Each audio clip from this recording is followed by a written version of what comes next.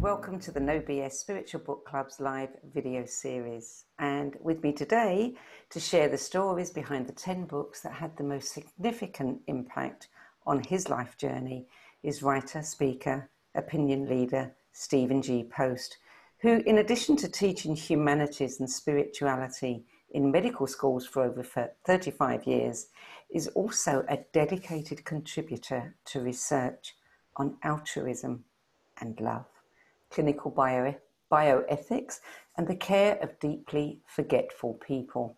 Stephen is the lead author of the best-selling book, When Good Things Happen to Good People, How to Live a Longer, Healthier, Happier Life by the Simple Act of Giving, and his most recent book, God and Love on Route 80, The Hidden Mystery of Human Connectedness, chronicles his life journey and another astonishing influence, besides the 10 best list that he'll be sharing with us tonight, that guided him on his path, which started with a series of recurring dreams in which a blue angel spoke to him and showed him a vision. Rest assured, I'm going to make sure that we hear a bit more about that later on. So, Stephen Post, welcome and thank you for joining us. Thank you, Sandy, and thank you, Sharon, for having me. It's really a delight. Couldn't be happier. Stephen, we always start with two important questions. And the first one is, what do books mean to you? And I know that you've said that they have, you've been reading books about higher love since your teen years. So why? What attracted you to books about higher love? Really, as long as I can remember, I had this spiritual inclination. Maybe I had a religion gene. Some people have risk genes, some people have religion genes, but I was relatively prayerful and even pietistic, as people remember me even early on. And it seemed to me that the most significant strength that we can gain when we connect with a higher being, a source, a presence, whatever one wants to call that, energy and reality, the power of it is love. And it's not just a human emotional love that can be inconsistent, that can flicker on and off, that can be myopic, that can be unwise, but that marvelous experience that people really can have of a sort of breaking in, a kind of invasion by an energy that they can't explain, they can't see, but they know that it's a love that underlies the universe and can affect us in profound ways.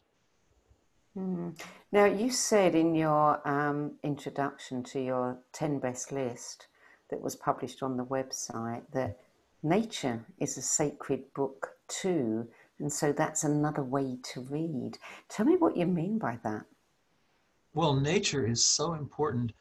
You know, when people talk about spiritual enlightenment, um, oftentimes you'll see images of a waterfall. You'll have chimes in the wind. There's something about nature that is a window into the divine. Again, however you describe that energy. But it's very important because when we get so caught up in this world, there are so many pressures, so many powerful forces that divert us from our own inner being, our own inner spiritual core. The best thing you can do is just get out into nature. I happen to live on the North Shore of Long Island, looking out across the Long Island Sound toward New Haven. And the beach means a lot to me, listening to the sounds of the waves and appreciating the beauty of fall colors. That to me has always been a very mystical source. So definitely nature is a window into the divine. There are other things that are windows into the divine, but nature is extremely important. So the second question that we ask people is, what was it like for you to have to go back and look over your life and pick 10 books? You know, I delayed it for a little bit, and I let it percolate because I just didn't want to rush into it. And after a couple of weeks with this sort of in the back of my consciousness, then it became relatively easy, uh, and I enjoyed the process. I think it was a very worthwhile exercise, and I was grateful that you invited me to do that. Twisted your arm. Yeah, a little bit, but that's okay. You know, you were comfortable in doing so. Well, I knew you'd have a lot to say. Having had that wonderful interview with you and having read your book, I thought, no, this is one that I've got to have another conversation here. So I knew you would have something good to say. Well, let's start with your books, and the first one is Strength to Love by Reverend Martin Luther King Jr., published in 1963. When did you first read that book? I read that book in high school. Um, I had a wonderful African American Episcopal priest, sacred studies teacher um, named Reverend Walker, who eventually became the dean of the National Cathedral in Washington, D.C. A wonderful, wonderful man. And he was a graduate of Morehouse College, where Martin Luther King had gone, the great bastion of African American theology and spirituality. The great mystics like Howard Thurman taught there and so forth. Um, but I was exposed to the Morehouse tradition, as we call it, early on. And that particular book, The Strength to Love, impressed me because there were so many strong pressures challenging King, uh, and he could so easily have resorted to violence. He could have gone in a very different direction, but somehow or another, in his deep prayer life and meditational life, um, he stayed with love, and he stayed with love all the way through. He had a certain kind of a mirthful quality, and was known for relatively tasteful jokes. He could write words that jumped right off the page because he was such a poet. He was really a man of great love, and The Strength to Love was compiled in a very difficult period of his life. He wanted to do the best he could with his time. He was actually incarcerated for a bit of that period. And so Strength to Love is an incredible um, personal statement about how, if we work at it and develop the inward strength, we can we can stick with love and not hate. We can be instruments of love, to be a little Franciscan, uh, and we can make it work. And he made it work in the end. Of course, he was a threat to anybody who only loved white people or um, people other than African Americans, and that's typically the case. You know, Gandhi loved everybody, and he was killed by a radical Hindu.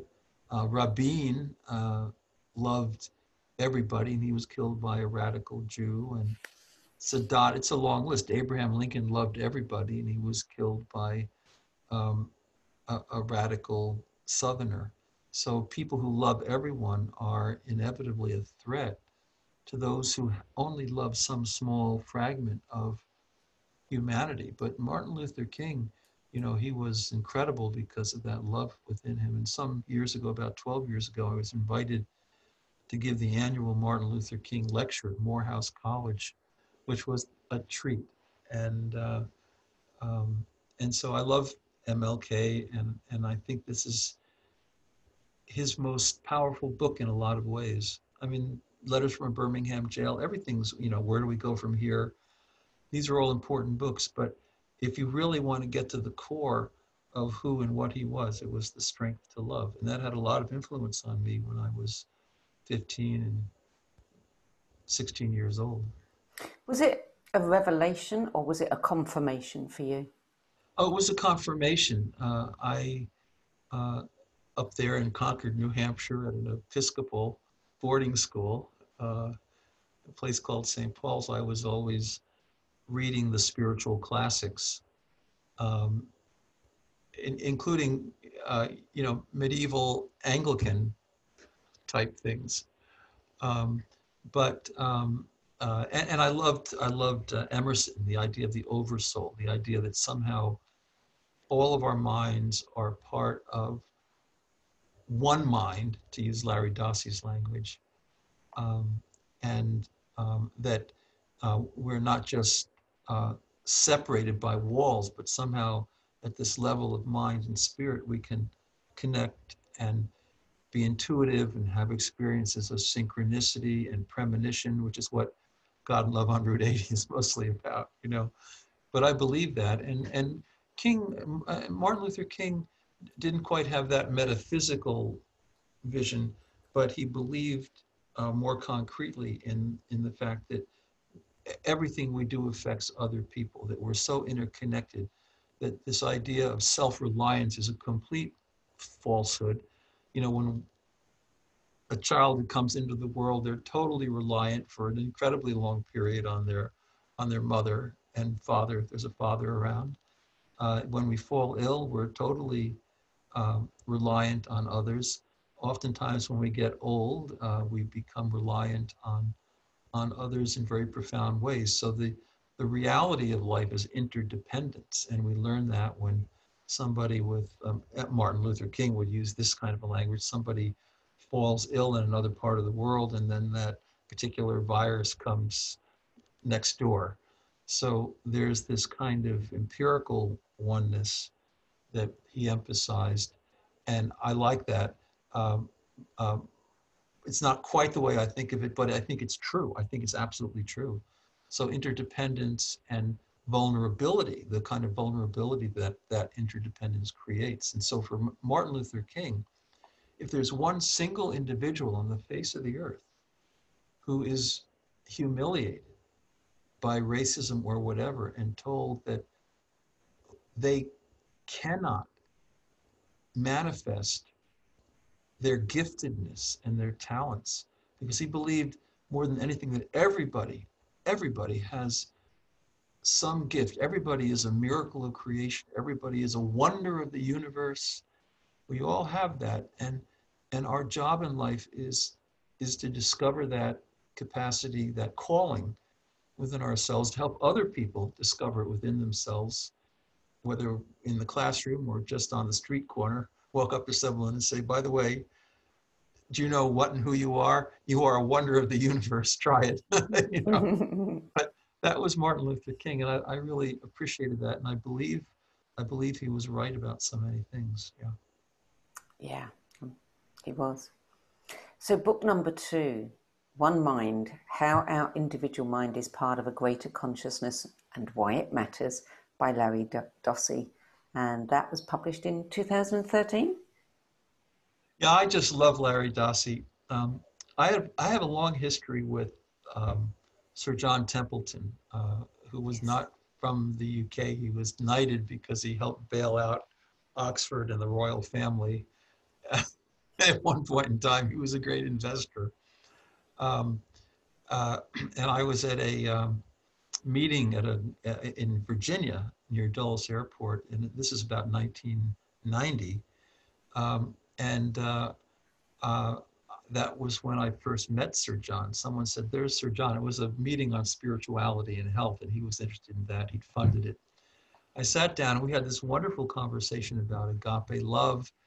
And ultimately, he was interested in the Unity School of Christianity, which is the sort of the one mind branch that comes in through the transcendentalists in Boston, who are all reading the Upanishads, Emerson and Thoreau and all these other individuals.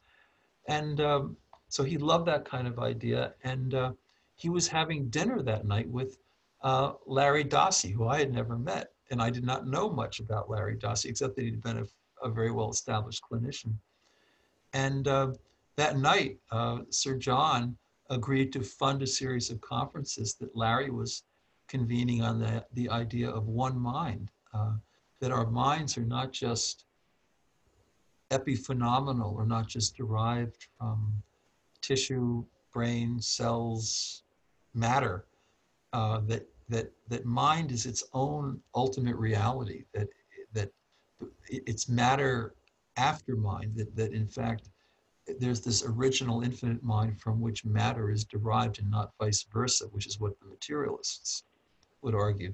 So Sir John was completely delighted with Larry, and I have followed Larry over the years. His books on premonition, his books on prayer have always been wonderfully successful, and he has such a combination of philosophical, spiritual wisdom and good practical scientific insight.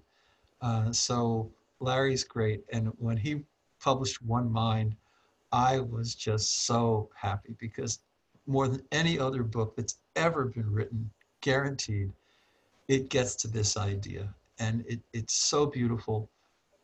It's something that should be a spiritual classic forever and ever and ever.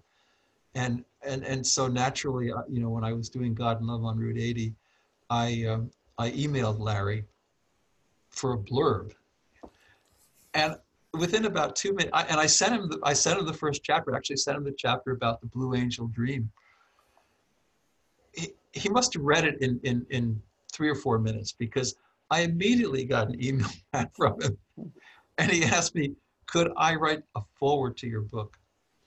And he wrote a beautiful foreword about the idea of one mind and its history and its validity, and why it's at the basis of an awful lot of spiritual experiences and certainly synchronicity. So he did that, and it was such a nice thing for him to do. I just think the world of him. He lives the song he sings about. Mm. Yes, that's my kind of man. You, it's so interesting because God and Love on Route 80 is all about, there's these 13 episodes of synchronicity in your life, and synchronicity has led you from where you were to where you are, and you have followed those nudges, and synchronistically you've met the most amazing people along the way. Sir John Templeton, Larry Dossey, Joseph Campbell. Joseph Campbell. You sat down and had a conversation, and that's like, for many people, that would be the Holy Grail. Well, Joseph Campbell and Mircea Eliade at the same time. Yes. At the bottom of Swift Hall. So I quit a career in immunology at U of Penn, and I went to the University of Chicago Divinity School, which is known for the study of world religions. And I loved Mircea Eliade's work on shamanism, and Joseph Campbell was still mostly in New York, but he visited for a few quarters every year in Chicago. And I had a chance to sit down and tell them about leaving my dad's car on Route 80 and all these things. And it was just great to be able to talk about those experiences with people that brilliant. And, they were so supportive. They were such great mentors, because they also rejected a purely materialist metaphysic.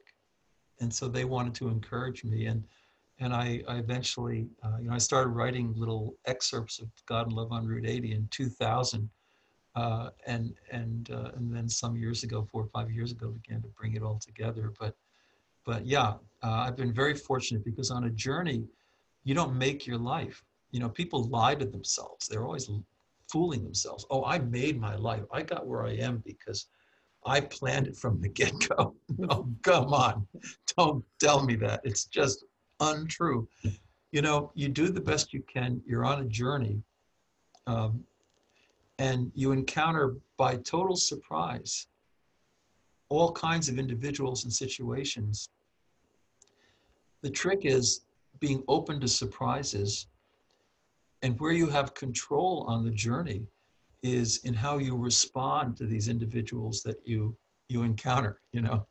So I was surprised to meet Sir John in that green blazer in that foyer to a golf resort hotel. But it was my response to him because I saw in him a gift. I saw him as someone that this infinite mind or original mind had brought into my journey. We did wonderful things together for a long time. Um, He asked you to write a book for him that he was unable to write, the well, title of which is Ultimate Reality, Unlimited Love. yeah, that's an hilarious story. So I did a lot of things with Sir John, and I wrote the foreword to his Worldwide Laws of Life, the Essential Laws of Life, which is about gratitude and kindness and forgiveness and all these strengths, wisdom, and so forth that he thought were really important. But he wanted a psychological researcher to help him bring science to these great strengths. So I was able to be at a meeting with Sir John and Marty Seligman in Philadelphia in 1997, helping to introduce Sir John to Marty. And Marty had been studying learned helplessness. If you humiliate somebody long enough, they'll forget that they are a wonder of nature, that they are a miracle of the universe, and they'll just be down like on the floor. But Marty wanted to get beyond that, and he embraced positive psychology. So really, positive psychology was totally funded by Sir John, and we started institutes around the world and around the country at different universities, including places like Oxford, for example. Sir John was incredible, but I was able to respond to him. And when he was dying, he died in 2008 as I was leaving Cleveland and coming to New York. And I was very sad about it. About 3 weeks before he died, his son, Jack Templeton, who was a pediatric trauma surgeon at the University of Pennsylvania Children's Hospital, he called me one morning. I had a flip phone at the time, and now I have a smartphone, you'll be happy to know. And I got this call from Jack, and Jack said, "Dad is dying."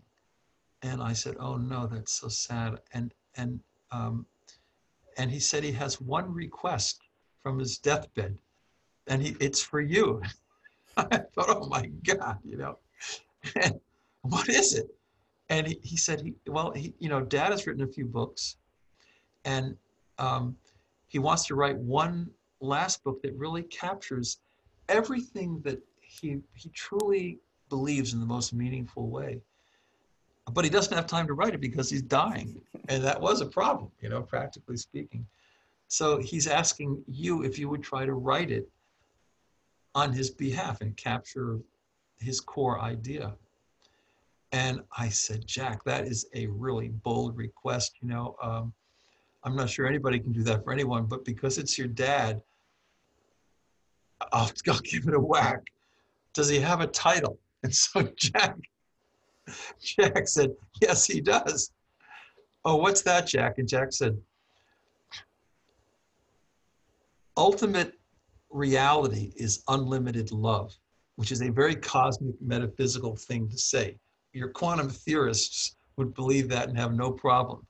The wonderful John Barrow, the great English physicist and mathematician who just died a month ago and had won the Templeton Award, he wrote about the anthropic principle and how the universe is set up by this cosmic mind and love to bring life into the world. I love John Barrow, by the way. I'm so sorry he passed away. He was a dean at one of the colleges at Cambridge. But so I said, Jack, would you go back to your dad and ask him if we can slightly modify the title? Not a lot, just a little, right? Could we add a question mark? So Jack went off. He came back about 3 minutes later, and he said, yeah, Dad says it's okay to have a title, Is Ultimate Reality Unlimited Love? Question mark.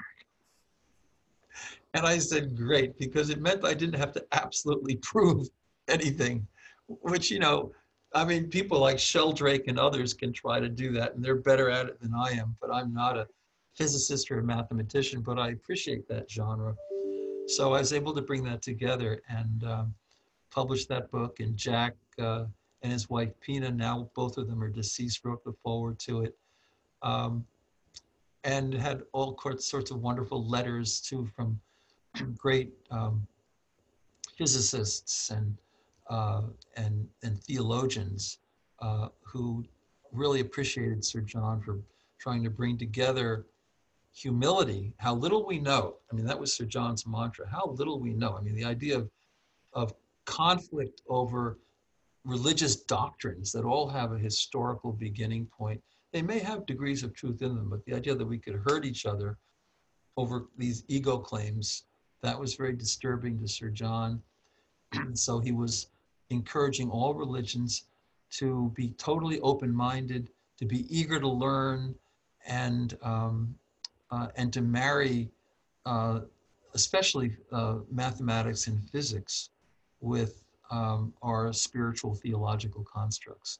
So I love Sir John, and I wrote that book as best I could. It's not perfect, but it meant a lot to me, and it was fun. And I he love Sir John. asked I love the guy. He was great. he asked you to head up the Unlimited Love Institute, and which has funded so much research into altruism and love. Yeah, Sir John and I, we had such a nice working relationship. Sir John, now I know everybody on this call, you all email and you Zoom and things. Well, Sir John was before this generation. He died, I think he was 96 when he died in 2008. He was 96. He thought the fax was the coolest thing ever invented. He just loved the fax. And I was sitting in my office. I taught for 20 years at the medical school at Case Western Reserve University in Cleveland. And one morning, it was the summertime, I got this wonderful fax from Sir John, which only Sir John could have done. And he said, we need to start an institute that studies love, but not just human love, because human love, you can't really depend on it. It's unwise. It can be faint, and it can be myopic and narrow and unexpansive. Not that human love is so bad, but we're talking about the love that made humans, the love that made the universe. That's what he said. And we need to study that and how people have experiences of it that break into their consciousness and transform them. So I faxed back, Sir John, that is a wonderful idea. What should we call it? And then he faxed the Institute for Research on Unlimited Love, because he'd written a little book called Pure Unlimited Love, the purest love in the universe. And I admit, I had a little bit of trepidation, because I was doing a lot of Alzheimer's genetic stuff at the time, and I was around a lot of biological scientists, and most of them are flat out materialists. About a third of mathematicians and about a third of physicists really embrace the idea of an infinite mind and the possibility of love informing the universe. But the biologists tend not to. And there are reasons for that. But I was just a little bit concerned. So I faxed Sir John. Sir John, maybe we should call it the Institute for, okay, get this, Sandy, creative altruism. Because altruism is like a very accepted concept in the life sciences. Richard Dawkins, The Selfish Gene, talks a lot about altruism, the illusion of altruism, because we're really just the unwitting conduits for these DNA coils to foist themselves into the future. So we're not altruistic at all. We're just selfish. But laying that aside, but it's a safer term, and sociologists and psychologists use it. So I said, Sir John, maybe we should call this the Institute for the Study of Creative Altruism. And I got a fax back from Sir John that said, no, Stephen, I think unlimited love up to $8.9 million. Now, Sharon, I did what you would have done, or Eileen, or Eva, or Mary, or Francis. I did exactly, Annalisa, Jane, I did exactly what you would have done. I faxed back to Sir John. Sir John, I love that language. It jumps right off the page.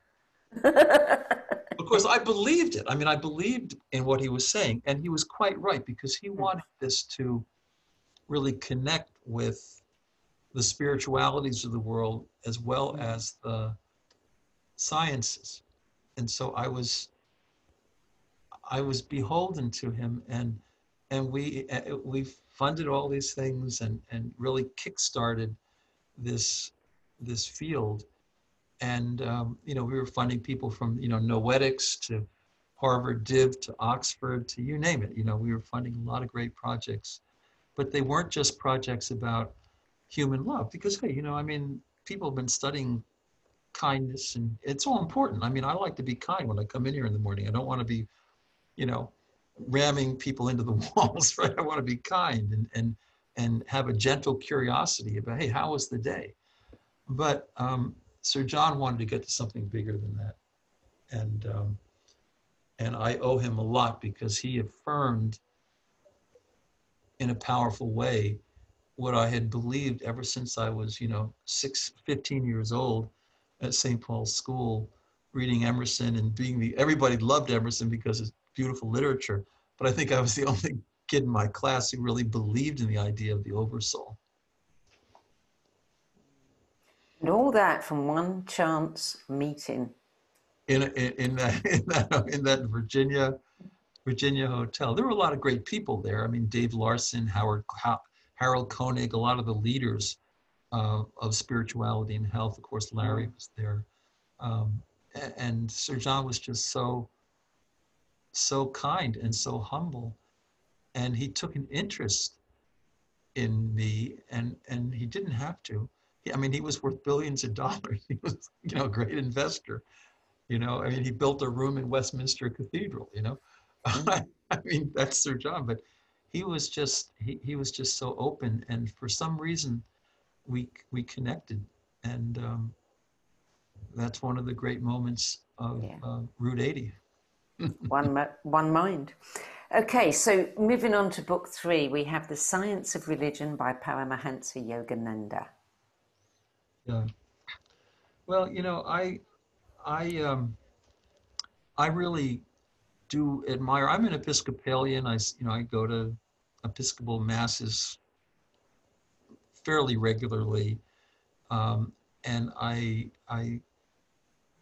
don't go with a lot of doctrine in Christianity, but I accept the basic idea of atonement, that there can be an indemnification, an atonement, and so that's always been a part of who I am.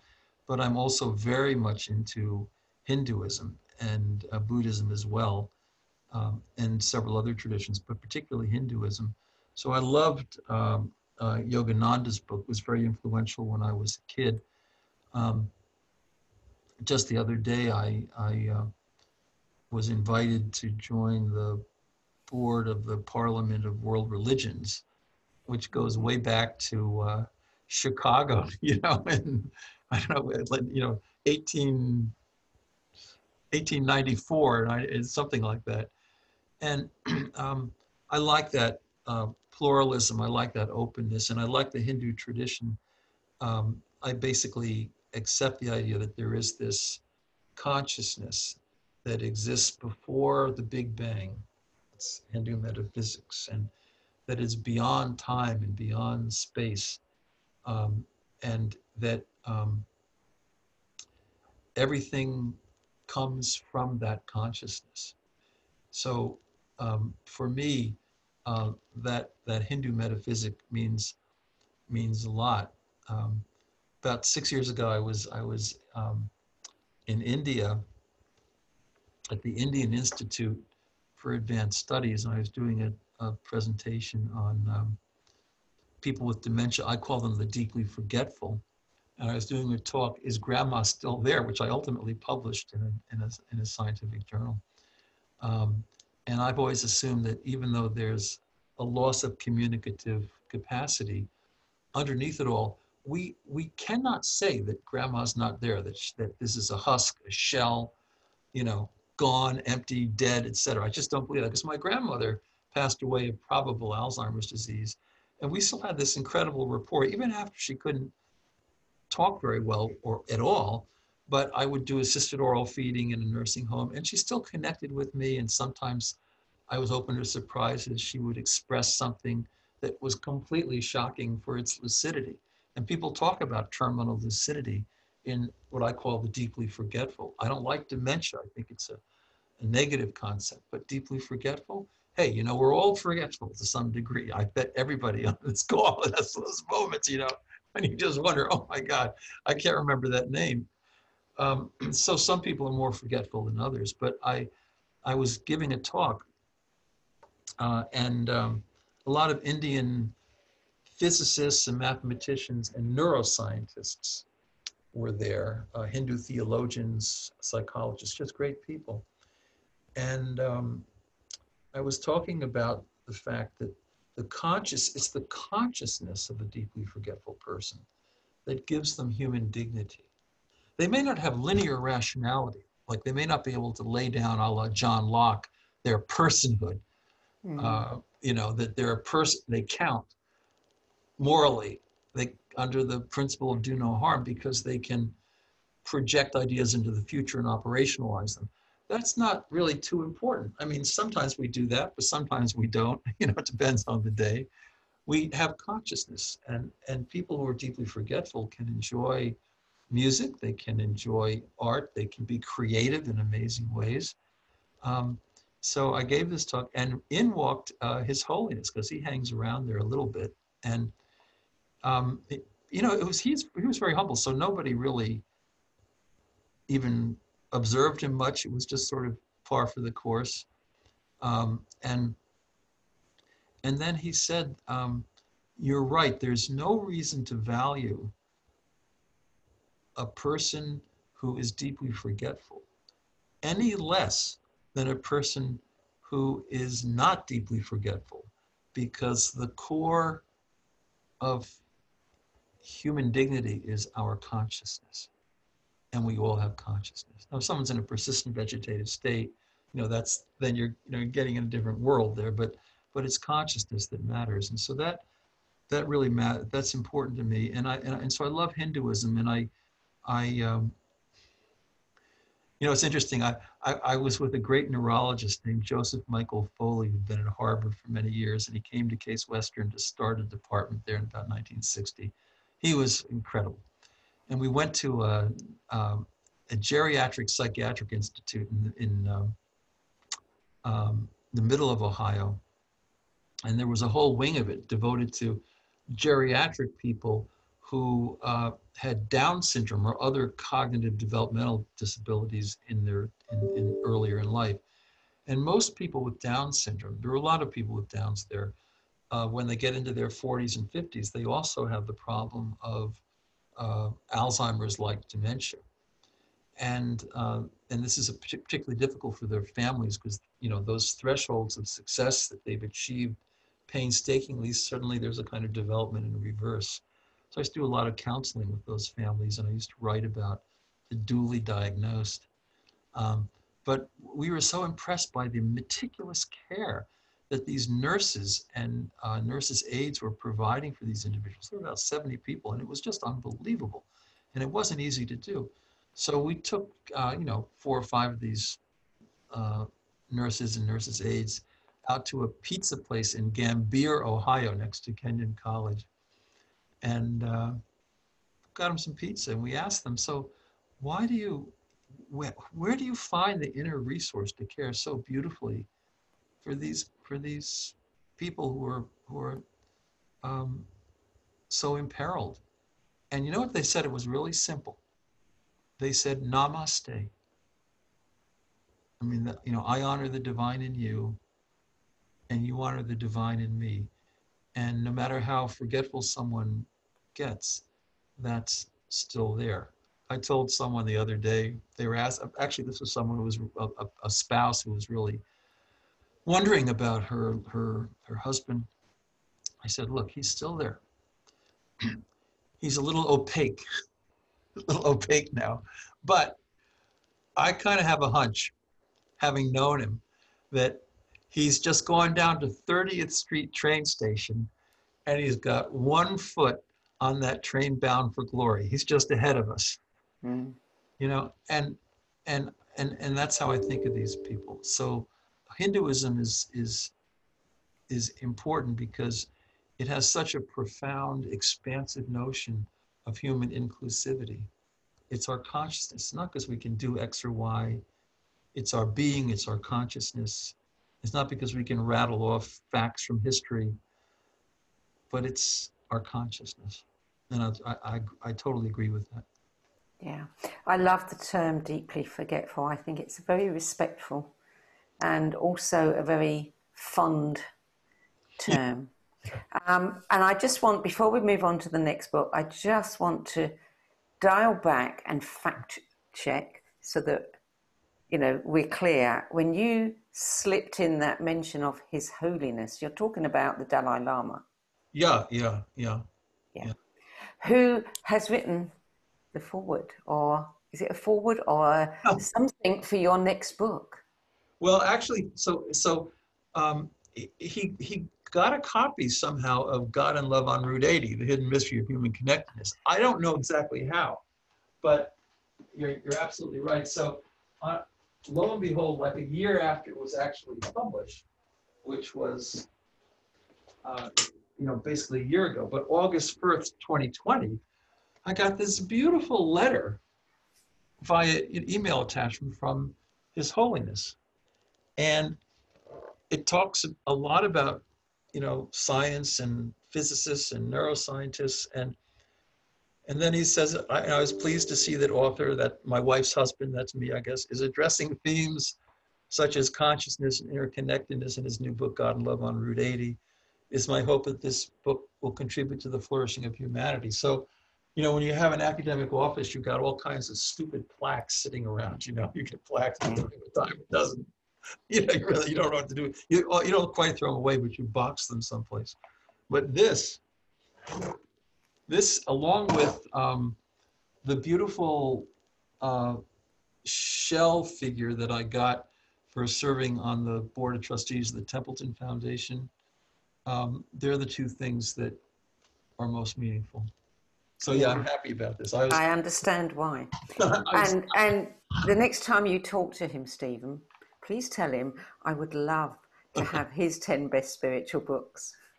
Well, I could email him. I've never actually, I did not really talk to him in India. I mean, he was there. He made a couple of comments, and then just sort of, gone with the wind. So I can't say that I've ever had a personal conversation with him, but I know that he does not accept, as I don't, what I've defined as hypercognitive values, that we only value people because their cognition is so intact and they're smarter and they're brighter and more creative.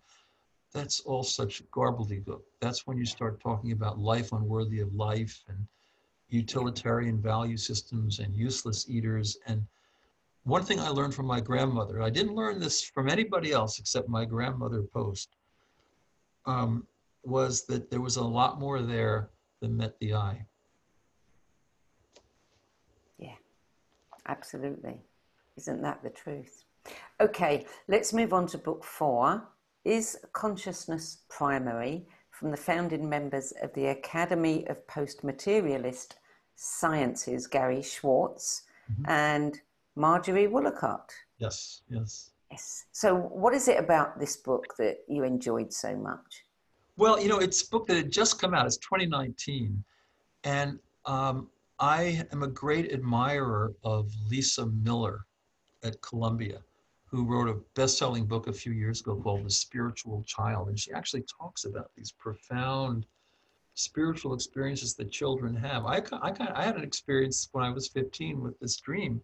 And it could easily have been written off, like I was a dyspeptic hot dog. It was working off too many demerits, raking leaves in the hot sun in New Hampshire, whatever. But somehow or another, it meant something to me. And so I really love her work. And she is the founder of this Academy of Post-Materialist Scientists. Now, they're all scientists. I mean, if you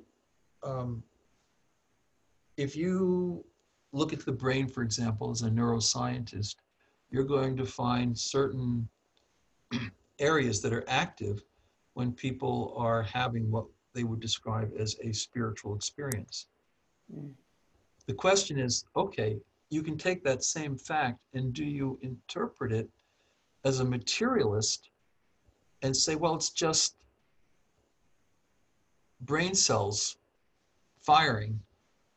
Or do you have a non-materialist view that somehow this is part of an infinite mind that we all participate in, that underlies the universe and the order of the universe?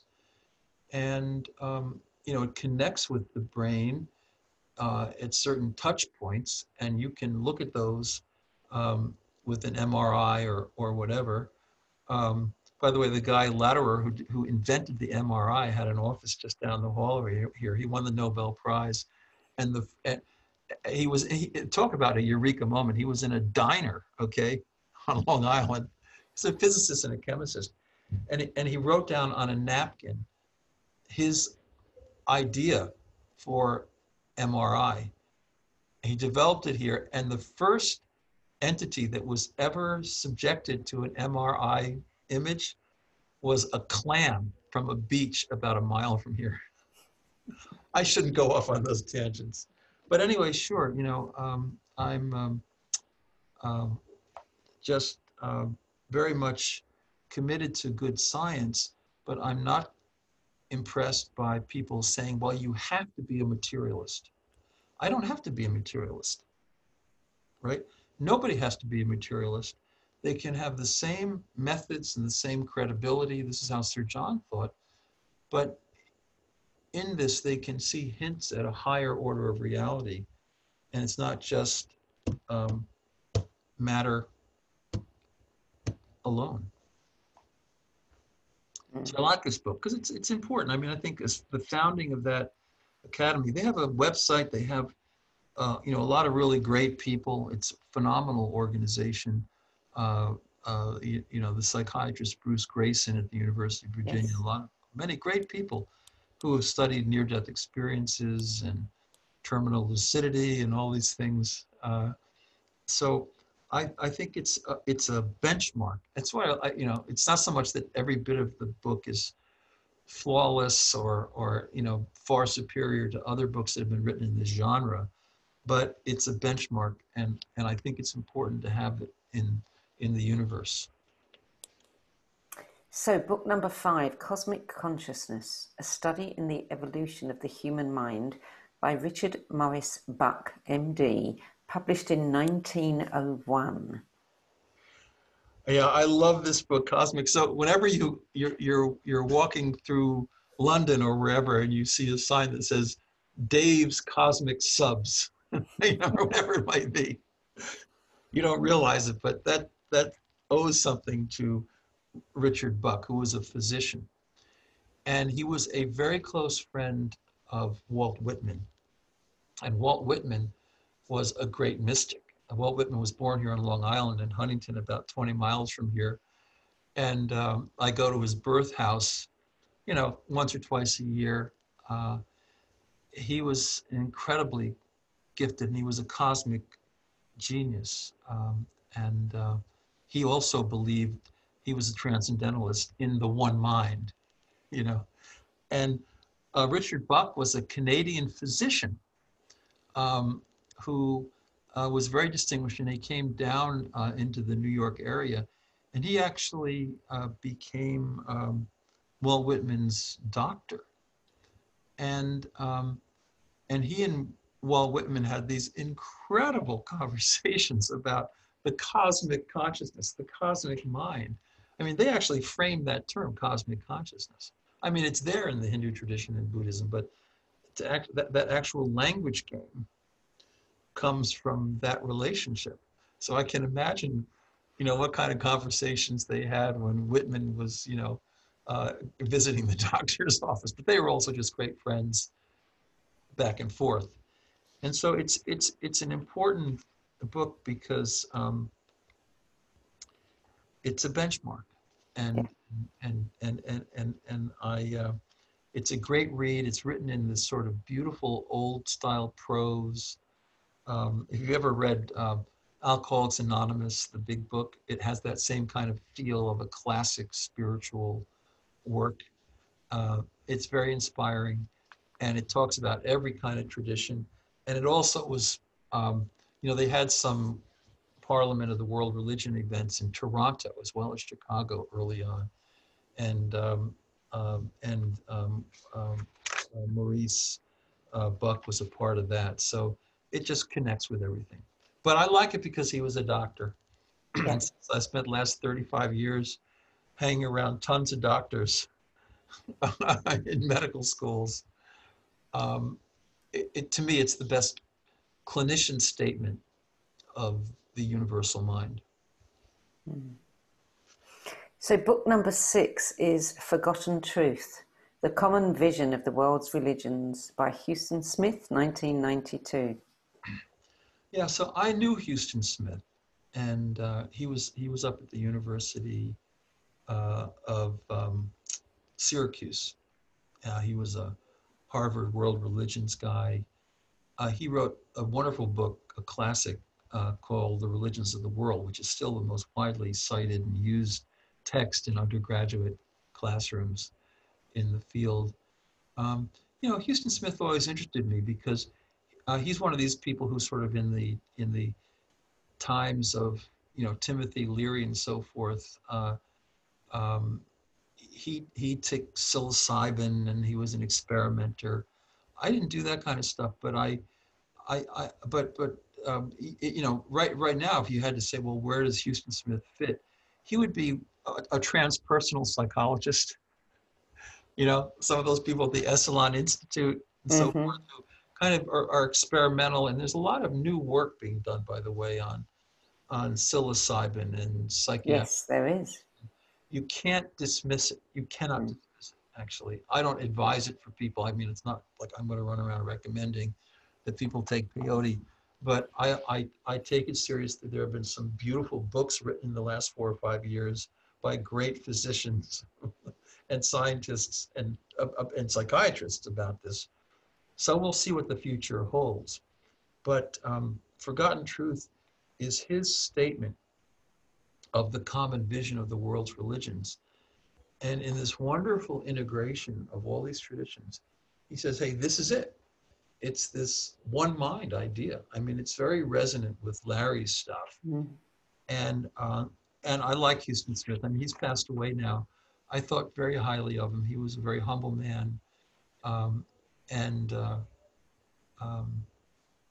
So and brave and courageous in writing this book, because it wasn't quite as well received as his other works, again because there's so much bias and in some cases outright hostility. A lot of people who study religion, frankly, are flat out materialists. Okay, there's a lot of theologians floating around who don't believe in God, the universe, source, presence, supreme being, or anything. They're death of God type theologians, right?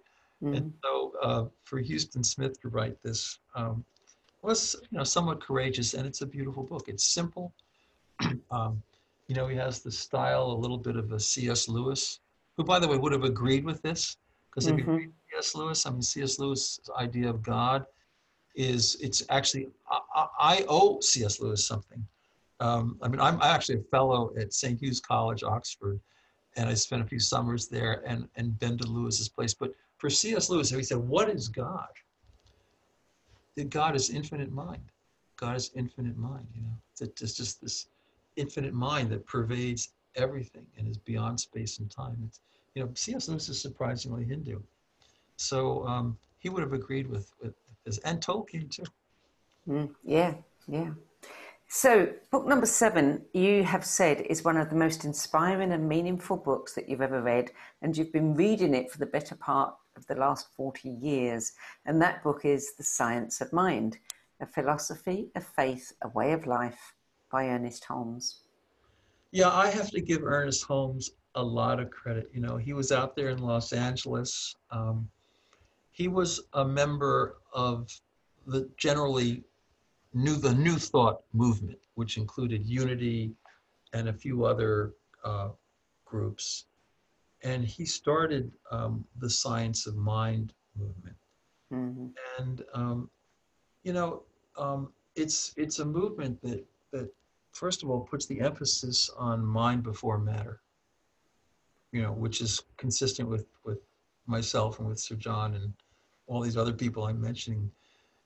And he believes that he believed that if you live purely by the positive version of the golden rule, not the negative version, do not do unto others. That just means you have to go home tonight.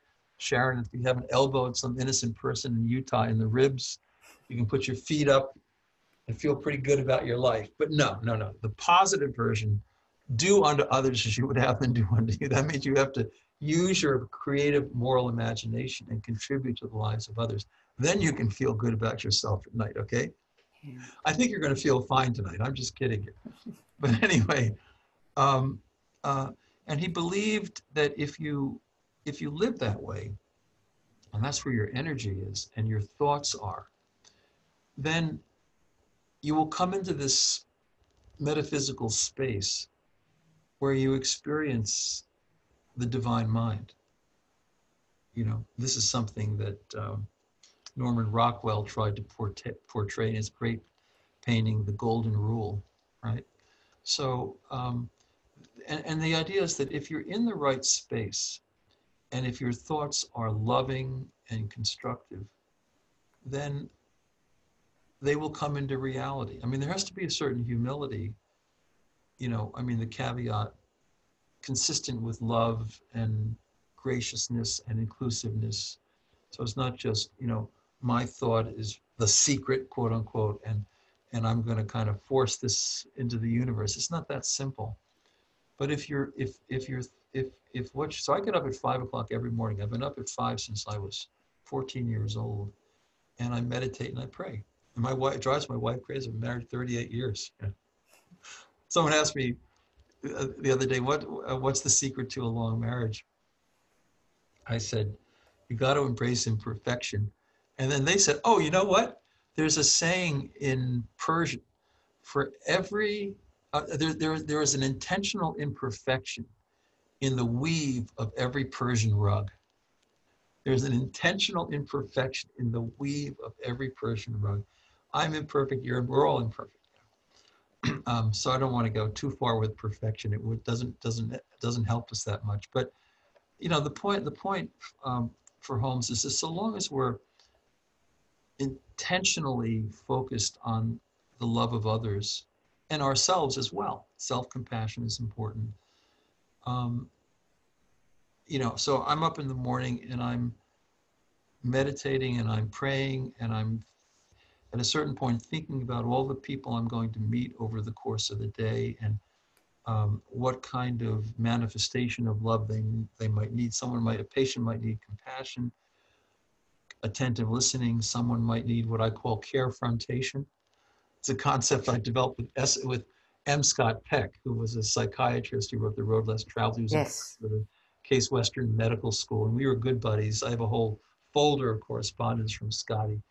And we were looking for a word that was better than confrontation. Because, you know, the best friends you have are the people who make sure that you don't get completely off course and violate your integrity and who you are. I mean, your best friends are ones that are going to say, hey, you know what, I think you really ought to redo this and kind of don't go in that direction, but stay over here. So that's carefrontation, not confrontation, okay? And in Why Good Things Happen to Good People, there's actually a chapter on carefrontation. So Scotty passed away, but I owe him a lot. I really like Scotty Peck. His book would be on my list too. Yeah, it's a really important book. Very. and a pathfinder, you know, a pathbreaker, because you know, he was doing this in the psychiatric community, and it wasn't simple. Yeah. But absolutely. So Ernest Holmes, you know, important to me, and you know, when I get up in the morning, I like the early morning. The Kabbalistic spiritualists said millennia ago that the early morning is really important, because when you rise up in the morning, you don't really know quite where you are. You know, I could be in New York, I could be in Cleveland. It doesn't really matter too much. You know? I just don't quite feel exactly where I am geographically. And you're also freed of a strong sense of time. You know, the chronological time, chronos, hasn't invaded your life. You know, you may think, well, I'm going to brush my teeth eventually, but you're not into this, you know, schedule, Yeah. right? Yeah. So you're a little bit beyond space and time.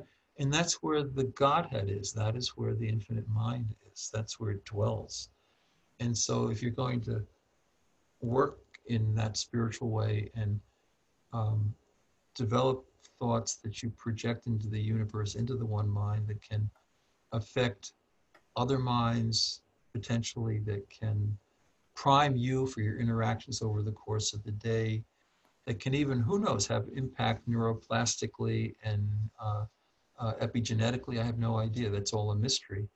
But somehow or another, in that space, we can practice this idea of the one mind, and really of the science of mind.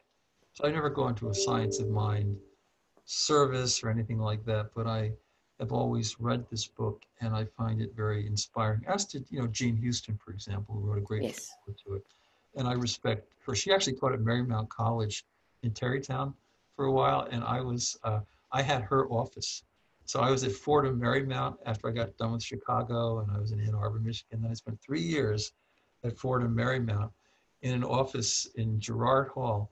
And it was her office, because she had taught world religions there, and then she went upstate, started doing her own thing. But I can say that I shared an office. I had an office that Jean Houston once had. That's not bad. Okay, so book number 8 is The Ways and Power of Love, Types, Factors and Techniques of Moral Transformation by Pitirim Sorokin, published in 1954. And you say that Sorokin was the greatest sociologist of how people connect with divine love across all the major religions of the world. Yeah, I think he was the greatest sociologist who ever lived. And I know his son, who still lives in Boston. So Pitirim Sorokin, he was Russian. And during the Russian Revolution, okay, he's the only Russian who was imprisoned by both the Tsar and by the communists, by Lenin. And he actually preferred the Tsar's prison to Lenin's prison. He was what you'd call a Menshevik. He was a white Russian, and when the Bolsheviks came in, he was out the door. But he was a profound spiritual thinker. He was a mystic. He was Russian Orthodox. He grew up painting icons in Russian Orthodox cathedrals with his dad. An amazing mind. And so he escapes over the Baltic Sea, and he comes to America, and and he teaches at the University of Minnesota in criminology.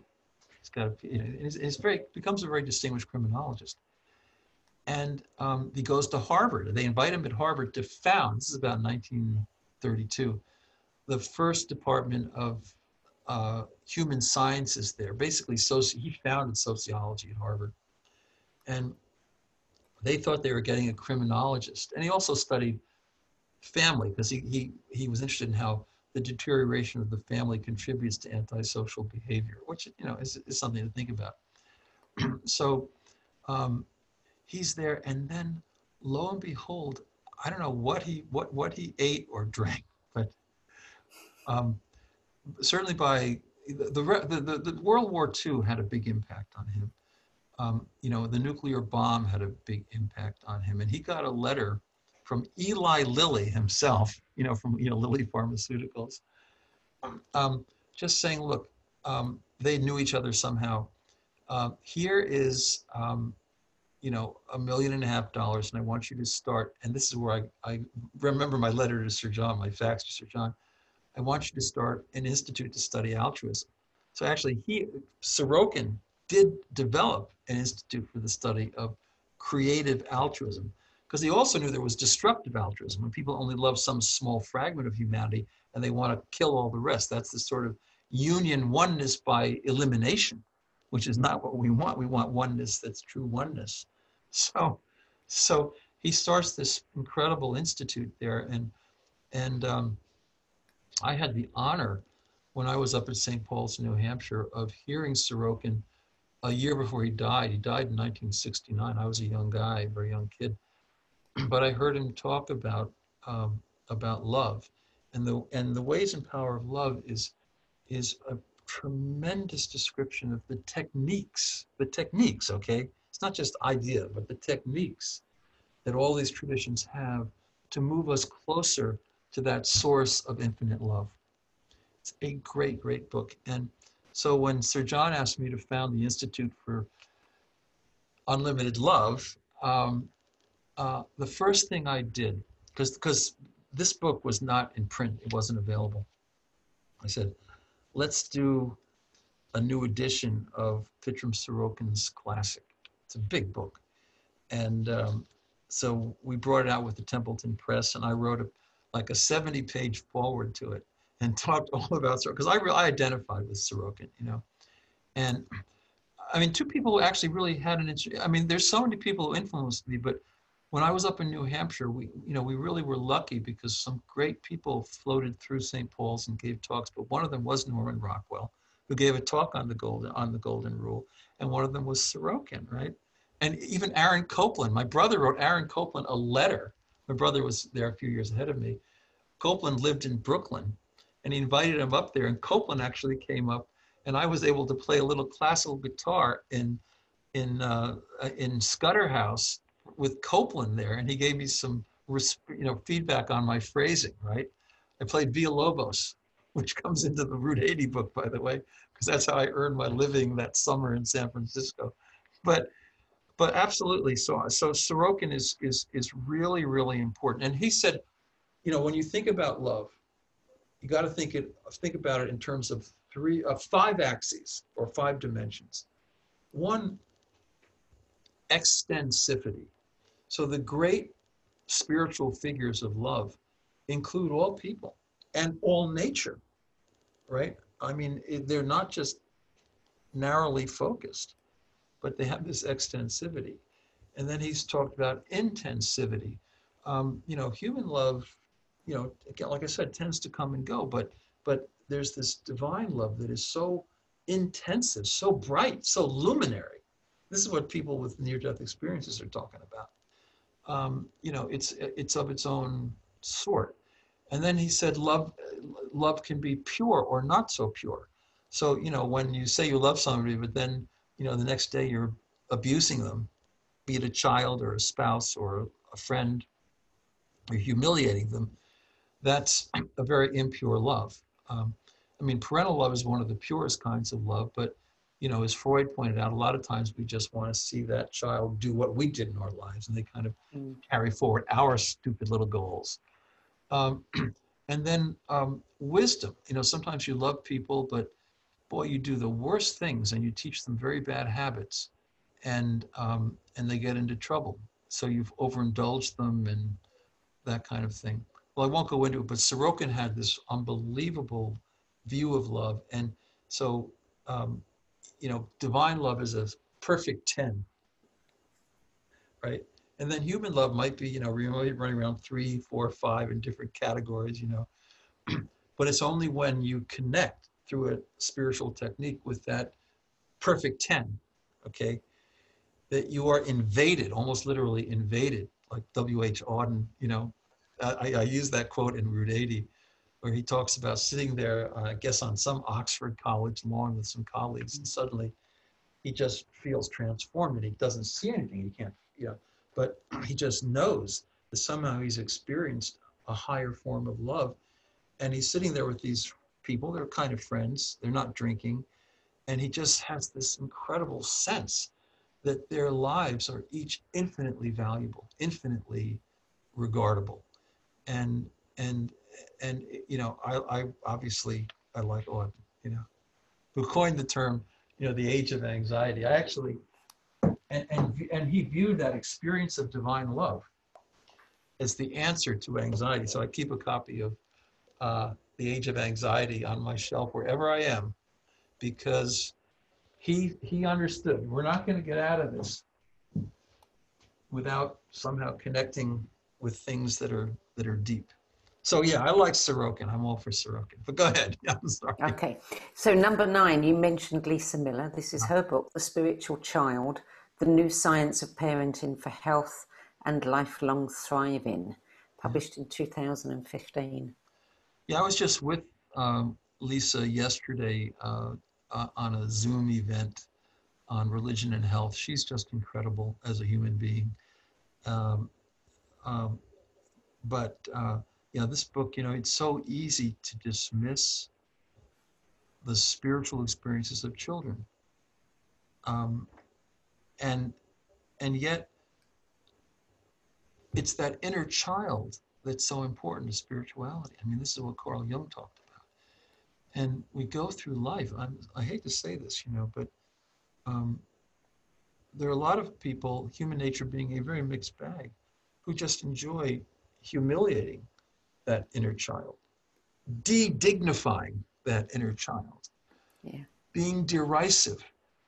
And my spiritual goal in life, and you know this from reading Route 80, has been one thing particularly, maybe there's some other things too, but it's been to stay in touch with my inner child. Now you can talk about that in terms of being and the Brahma Kumaras, and you know, you can talk about that light within. That's the same thing. That's what Jung was trying to get at. But it's in a way a little easier for some people who don't go into that metaphysical side to talk about, hey, can you remember back to your childhood? Remember that image of you, you know, just, I have an image in Route 80, you know, just leaning up against that tree as a 5-year-old, so innocent, so pure, so hopeful, so ecstatically excited about every new discovery in the universe and nature, and so creative. You know, that's what we need in life, and that spiritual dimensionality that we just have innately. I think that is what Lisa takes more seriously than almost anyone else. So I love her for doing that. So book number 10, the last one, Altruism, The Power of Compassion to Change Yourself and the World, by Matthieu Ricard. Yeah, I mean, a lot of people are familiar with Matthieu, and you know, he's written books on happiness and altruism. He's a Buddhist monk in Nepal. He's a French scientist, a geneticist, but his father was a very famous French philosopher, actually a phenomenologist who was very well regarded. And so Matthieu is just this unbelievably kind person. He has an energy about him. And when he was writing this book, he was in his monastery in Nepal and didn't really have access to every PDF or book or whatever. So he was emailing me, because I'd written these books on altruistic love. He was emailing me for PDFs. And I was floating him all these PDFs, and we were going back and forth. He wrote the most beautiful book on altruism, and it starts with evolution and biology, but then goes into spirituality and techniques, and you know, are children altruistic, or are they just nasty little cretins? You know, I mean, that's, you know, and I mean, I'll have a Freudian Lord of the Rings type approach. And he goes through all the science showing that they have a very deep natural empathy. And even as they get into their second year, capacity for altruistic actions. So I love that book. I love that guy. And he comes to New York every year for the World Science Festival. which is supported, by the way, by the Templeton Foundation and by the Simons Foundation. Jim Simons was a mathematician here at Stony Brook who started Renaissance Technologies. That's why we're the Renaissance School of Medicine, the only medical school named after a hedge fund. Okay. But he's like, 30 billion bucks and more. So first thing I did when I came here in 2008 was I went to Jim's office, which was down the road at the Renaissance campus. He was no longer here, with the mission of creating a match between the Templeton Foundation and the Simons Foundation to support the World Science Festival in perpetuity, because that has a lot of stuff going on at the interface of science and religion. So that happened, and it's still funded by those two organizations. So I was happy about that. But I love Matthew, and Matthew comes in and gives these beautiful talks. He's a genius of a writer, but he's also just, he's the closest I could ever imagine anyone to, he's the Dalai Lama of his generation, is what I would say. And so it's a great, great book. And I use it in class. We have a master's course, and I teach compassionate care and altruism seminars, and we read this book and people love it. So that's your 10 books. Out of that 10, if you were to ask to recommend one, just one, to a young person starting out on their life path, which one would it be? Strength to Love, Martin Luther King. Because there are so many obstacles and forces and adversaries that are going to try to pull you away from who you know you are. Because you are, in essence, a being of light. You have that inner child. You feel it. Even in education, they don't want to bring out that sort of effervescent, visionary creativity. They kind of teach you to fit in, right? You're going to have a career. You're going to be part of an organization. When I was at St. Paul's, I read The Man with the Gray Flannel Suit, which made me swear off ever going on Wall Street or being a lawyer. Sorry, I don't mean to offend anybody, but that was an influence on me at the time. By Sloan Wilson, whose son, by the way, David Sloan Wilson, is the great evolutionary biologist of altruism, who wrote Do Unto Others, classic book. But I think this is a really important book because Martin Luther King knew, he kept in touch with that boy within. There's this almost radiant nature to his face when you look at him as an adolescent. And he went to Morehouse. Benjamin Elijah Mays was his mentor.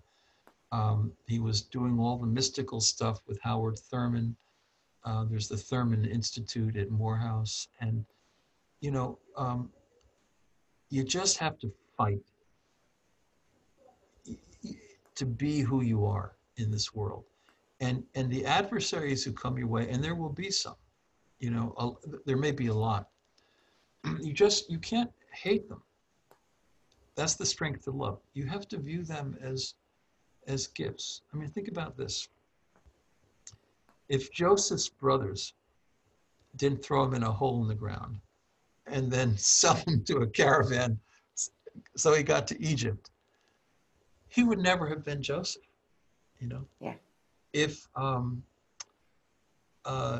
David hadn't met Goliath, how would David have been introduced to the universe? Yeah. So I've had adversaries. I've been floating around academic medical centers, Chicago, Michigan, Case Western here. Every once in a while, you're going to run into people. Sometimes it's more tongue-in-cheek, and sometimes it's actually pretty serious because there are sharks in the water, especially when economies get bad. Look, when I came here, Stony Brook, I was hired to start this center to study compassionate care and to teach people about that and how to do it in real interactions. But there's a newspaper here in Stony Brook on the North Shore of Long Island. It's called the Three Village Herald. And some cub reporter had gone online and she'd seen that I've been, interviewed. I've been, the Daily Show, Dr. Oswald about unlimited love, which is not what they were hiring me for. I keep that as a nonprofit 501c3. I never associate it with a university because universities will force you into a secular modality. And that's not what I wanted. That's not what Sir John wanted. So I do like two things, but this news, the front page of the Three Village Herald, first night I'm here, one headline: unlimited love comes to Stony Brook. I practically died. And they quoted the dean of this medical school at the time, Richard Fine, who's a pediatric nephrologist. He said, well, we think he can really do the empathy communication stuff well. We're not quite sure about the unlimited love, but that's okay. That's on the side. And then they talked to my department chair, same kind of thing. And so the first day I came to work, I'm going up this escalator in the middle of the medical school. And there's this guy at the top, and he's not huge, but he's got big arms, and he's wearing a T-shirt. It's July 2008.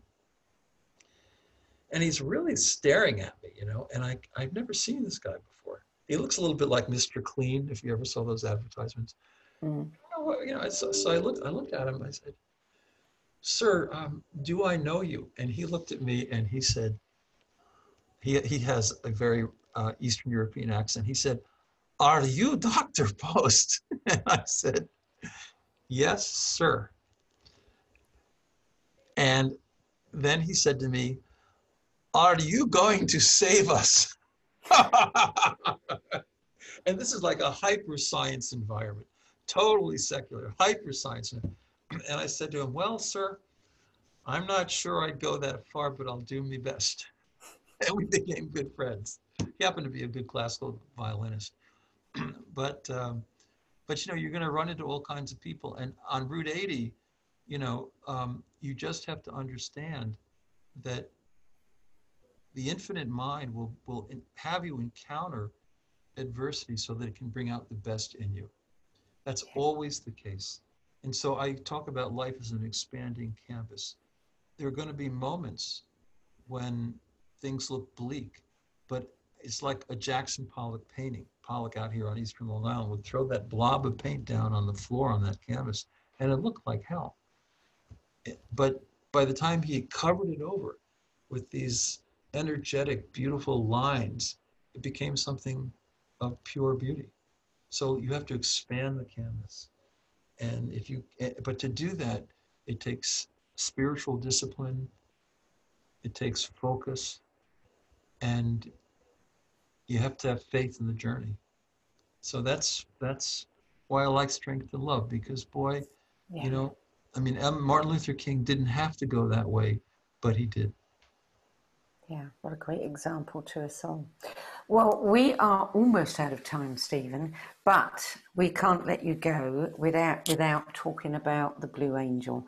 So I want you to share briefly, but don't leave anything out, the story about these, this repeated series of dreams, how that changed your life. And you have to put in, the other piece of that, the bookend to that, about what happened on Golden Gate Bridge. Yeah, well, okay, thank you for asking.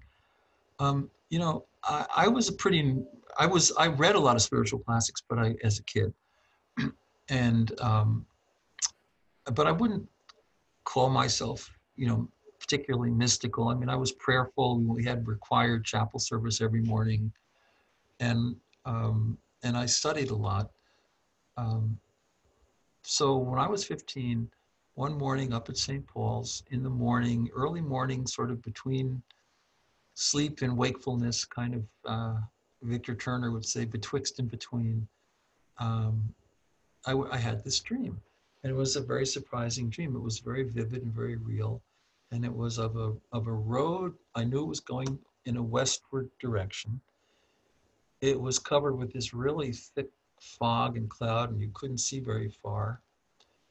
And I'm walking down this road, and there on my left, I see the face of a young person with really dirty blonde hair, and I just know he's about to jump. And then a blue face comes into my dream.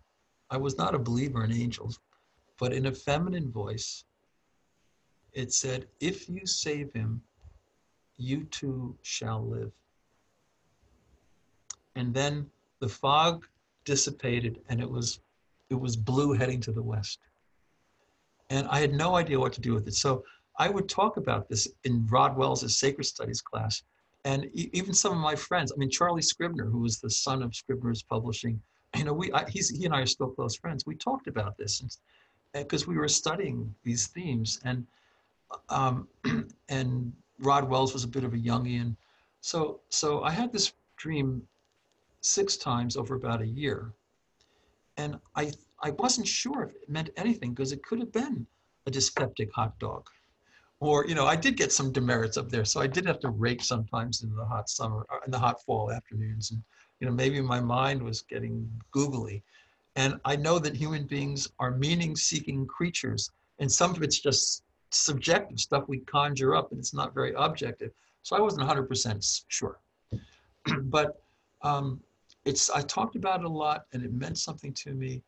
And the thing I liked up there in New Hampshire, I used to tutor French Canadian kids who were poorer in a school called Millville, which is across the road from St. Paul's. And my teacher, Rod Wells, had gotten me a job that summer of my 17th year tutoring in the Bronx.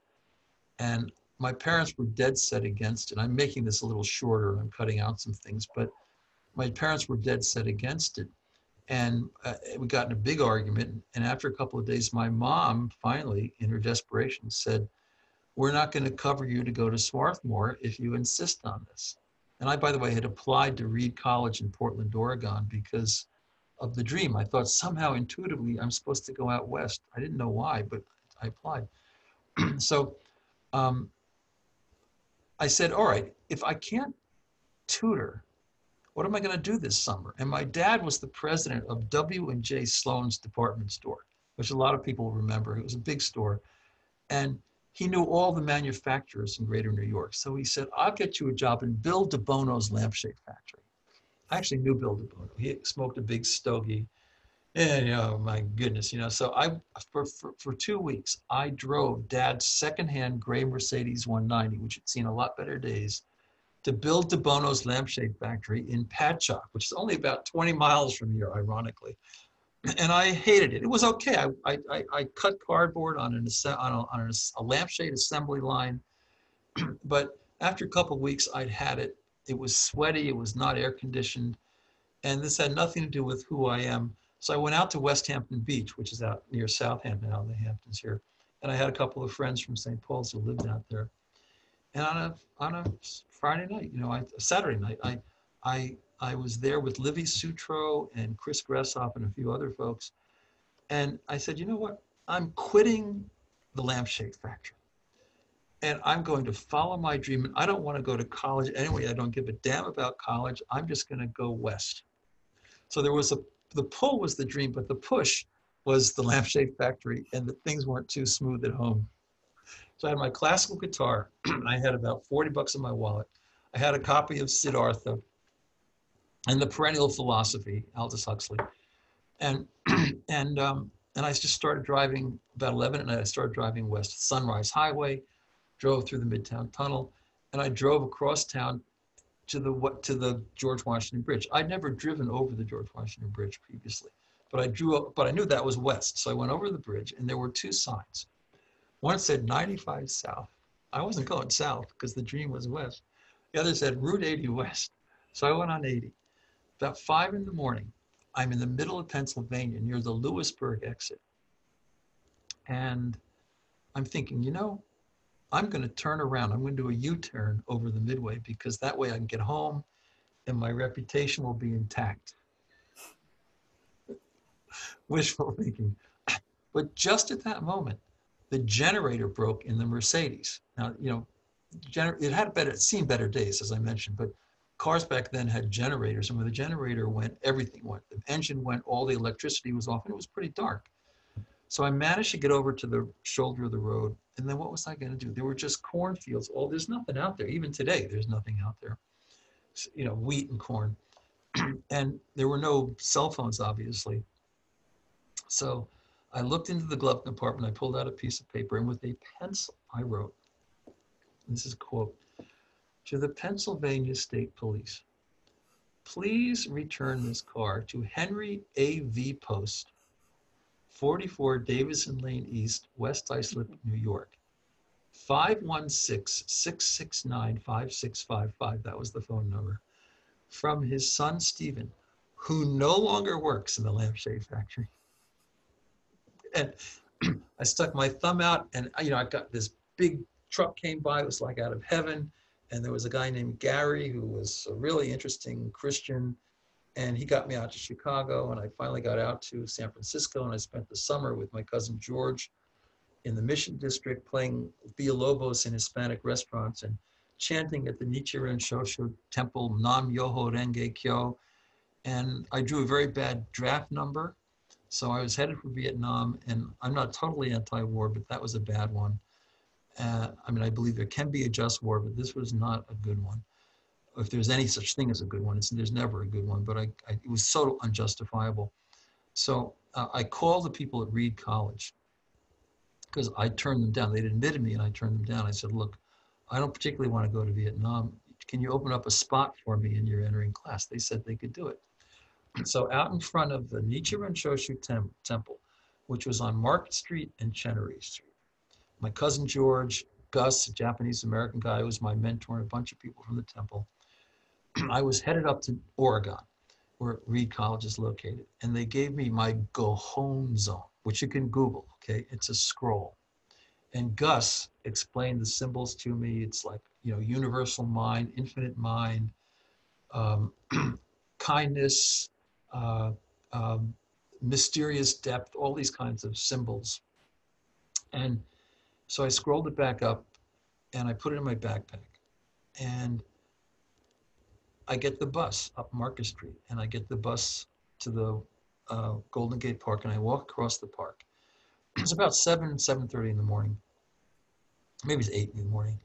And I'm walking across, I walk across the Golden Gate Bridge. You can see it right there at the other edge of the park. And I get to the middle of the first bend. Now it's very foggy. I couldn't see more than like literally 2 feet in front of my nose.